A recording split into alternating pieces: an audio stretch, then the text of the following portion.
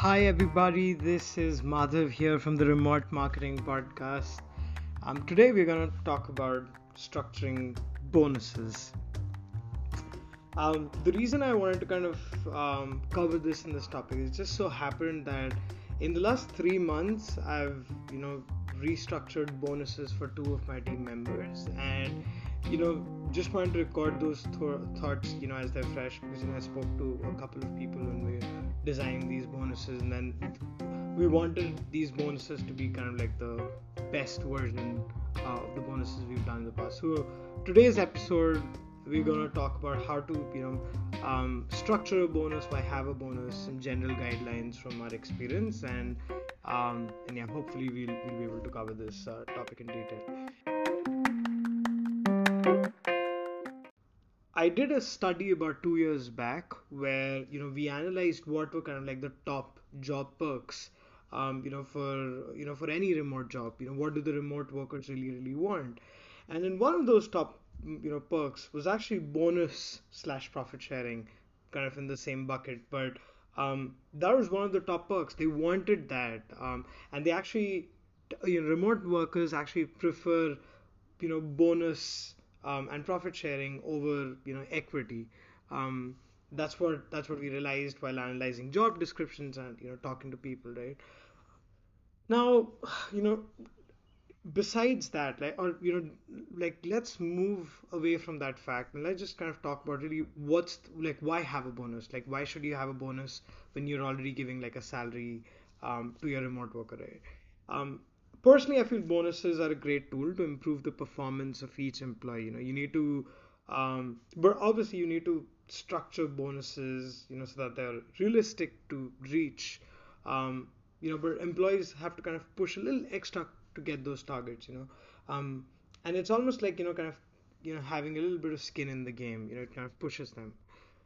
So when we were kind of designing bonuses, there were certain guidelines that we basically look at, when we were doing that, right? The first thing, number one thing, is that bonuses should always be linked to company revenue performance, for them to kind of make business sense. If the company, hits a certain revenue milestone, you get that, right? Um, you know, be it could be a direct link to company revenue, especially if it's kind of like a sales KPI, or it could be an indirect, indirect link to the company revenue. For example, developers kind of working on reducing churn, and they have to, let's say, ship out a certain set of features. If they do that, then our expectations is going to indirectly have that, right? But there should be, in some, like, team members should know why these bonuses are there and when would it make sense if if, like, for example, there's companies can't really give out bonuses if there's no increase in revenue, right?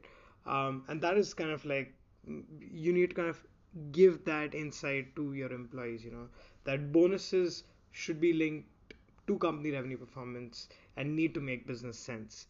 The second thing is, a bonus should be kind of significant enough to be motivational for the employee, right? So if, let's say, you're giving out, if someone's, you know, package is whatever, maybe like, 50K or 100K, right? And the bonus is just 1% of their salary. It wouldn't be good enough to kind of push them, to get that extra performance. You need to have it as a significant bonus for them to be, um, for it to kind of make sense. So in general, I'd say, it should be somewhere about 10 to 20%, maybe 30% if the goals are more difficult, and but I think 10% is kind of like a good enough mark, obviously plus minus 5 or 15% based on whatever the company can afford, right? Then the third thing is, we've talked about that bonuses. Number one was bonuses need to be, need to make business case and should be linked to the company revenue, directly or indirectly. Number two was, bonus should be significant enough to be motivational for the teammate. Number three is bonus should be achievable, and ideally you want to structure the bonus so you can give the bonus to your teammate. It shouldn't be a way to kind of limit them, but to kind of push their performance. So you want to structure the bonus in a way that, the goal is a little bit of a stretch goal, but it's totally achievable, right? That's when it'll be, you can really get the best, you know, um, benefit out of it, right?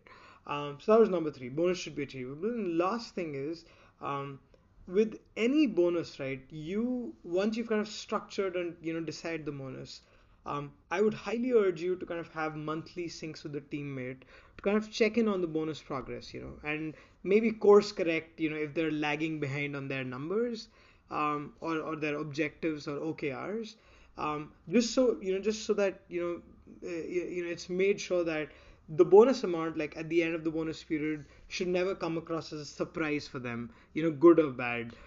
They should be expecting it that yes, they were kind of on track, and yes, they will get the bonus, or no, they were not on track, by midway into the month, right?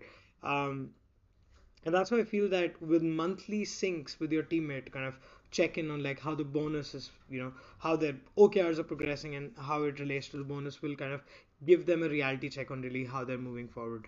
These are kind of like the four general important guidelines that I'd recommend when you're kind of like designing a bonus, right?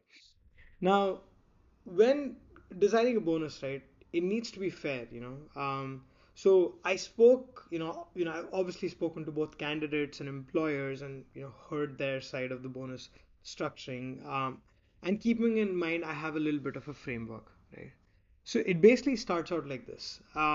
You start with a rough structure with exact numbers and present it to the teammate, right? So for example, if let's say I was designing the bonus structure for one of my marketing team members, I just I decided to kind of make it super simple, like so not a lot of variables, just one or two KPIs, and there's not a lot of room to kind of that they're not 100% responsible for it or not. I just kept it one, simple. One KPI, one growth percentage, and one small caveat. That's it. And they have it all under in their control, right? So I basically kind of created a rough structure with exact numbers based on what I felt was right, and then I got on a one-on-one with my teammate and I kind of presented it to them, right? Um, and then the next step is, in that call, you kind of gauge their reaction. If it's positive, then that's their bonus. Obviously that means you've done a good job. If, however, they express dissatisfaction, give them a little bit of insight on how you structured this bonus, how you kind of came up with the numbers, what is your thinking about the bonus, and what factors you took into consideration to decide those numbers, right? um, because they need to kind of understand your side of it, right? Like how you structured the bonus, what were the limitations, everything, because you put in there. Sometimes, for example, you don't select a certain KPI because that's not, like, for example, a simple example is in marketing, right? A simple KPI is signups, or it could be the number of free trials, or it could be the number of paying customers, right? And let's say if you decide, I mean, if you've got to decide a KPI for, let's say, the demand gen lead or something, right? And you set that as number of paying customers, right? That may not be the accurate picture, right? Because they're only focused on the acquisition part. They're not really focused on the conversion side or the retention side, right? And so they won't be able to influence. They can get people to sign up. That they have 100% control on. But beyond that is a product team's job, right? So that wouldn't be the most perfect KPI for them. So if based on that thinking, if you decide signups, you give them that insight that this is how you thought, this is how you kind of decide the KPIs. So now the teammate understands your point of view and how you kind of decide the bonus. Um, then what I would urge you, in that call, is kind of hear out their concerns on what they didn't like about the bonus. For example, and it could be a lot of different things. Maybe the bonus payout isn't significant enough for them to be kind of motivated to work the extra effort, right? Or maybe the bonus is too hard to achieve. The numbers and the goals are really, really difficult to achieve. Or maybe the bonus is probably lower than last year, or maybe the bonus is just very demotivating, or maybe the bonus structure isn't appealing. Whatever that reason is, you need to hear out their concern and find out what that is, right? And once you've you know heard out their concerns and everything, obviously list those out, right? But you basically ask them, ask them to propose a counter offer for the bonus, that they feel is kind of motivation enough to them and is fair to the company. And then they'll kind of then they'll obviously try to understand, because now they know my perspective on how I structure the bonus, and what the company needs and what's good for them. They will come back with a potential counter offer, and that would possibly the right bonus structure to kind of do, right. So just to kind of like that is ideally the best way to do that. So you don't really nail down the bonus in one go. But in maybe two or three settings, you should be able to get the final bonus. But that's, I would say, kind of go ahead with like that. It's almost like a salary negotiation, except that you need to kind of hear both sides and kind of give a whole overview, right? And then the last thing is, when you're kind of structuring bonuses, there could be two types of bonuses that you can kind of set up, right? One could be a performance linked fixed bonus. You hit these numbers, you get a fixed amount, right?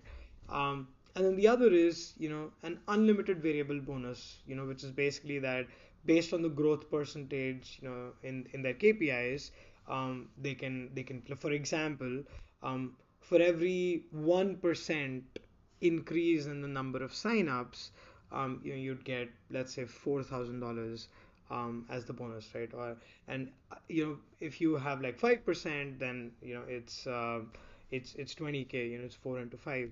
So you can also structure it like this, right? So these are two both these are both good ways. You have to make sure what the person's roles and responsibilities are, and what kind of results you're looking from them, and all of that. And then you can structure your bonus basically. So I mean, these are just some general guidelines about kind of structuring a bonus as such. I hope you found some value out of it if you're kind of thinking about how to kind of structure a bonus. If you have any questions, anything, just feel free to come back to me. Just because I've set up these bonuses, they're super fresh in my mind, so I can answer any questions you have. But if there's anything else to add here, feel free to email me at madhav@remotemarketing.org. This will be a short episode, so but I hope this is something that you can consider. Bonuses are really, really powerful to kind of get the teammates going and really pushing harder. Because usually what happens in jobs is that if they're on like a fixed salary, there'll be a point in time where they kind of get bored and stuff, and then what happens is that there is no real reason for them to kind of push harder, right? Maybe they're going through productivity patches, whatever. But if they know that if they perform really, really well, they will get that bonus by the end of the year. So they still push through, by the end of the year. And this also kind of I mean, it slightly partially also helps with employee retention. So usually, right about in 1 year mark of any employee, they'd start reconsidering that should they be at the company, should they not be at the company, and everything, right? And to avoid that, what you can do is that after 1 year, you obviously have this bonus, give them out, and then you set up a new bonus. And now you're pretty much sure that for the next 1 year they will be with the company, because they want to get that bonus, right? Like, let's say they work for 6 months, they don't want to leave the company just because they have, if they work the next 6 months, they'll still get the bonus amount, right? So they'd want to leave after the bonus is there. So it partially kind of helps with employee retention as well, which is also a great thing, when you're kind of building a good team. But as such, I feel that bonuses are a great way to kind of push your team members, and also they help kind of create like this really performance oriented team. And it's also a good way to kind of really reward the employees that actually do well, and that really push towards your company's goals, and bring in these new ideas, and find that.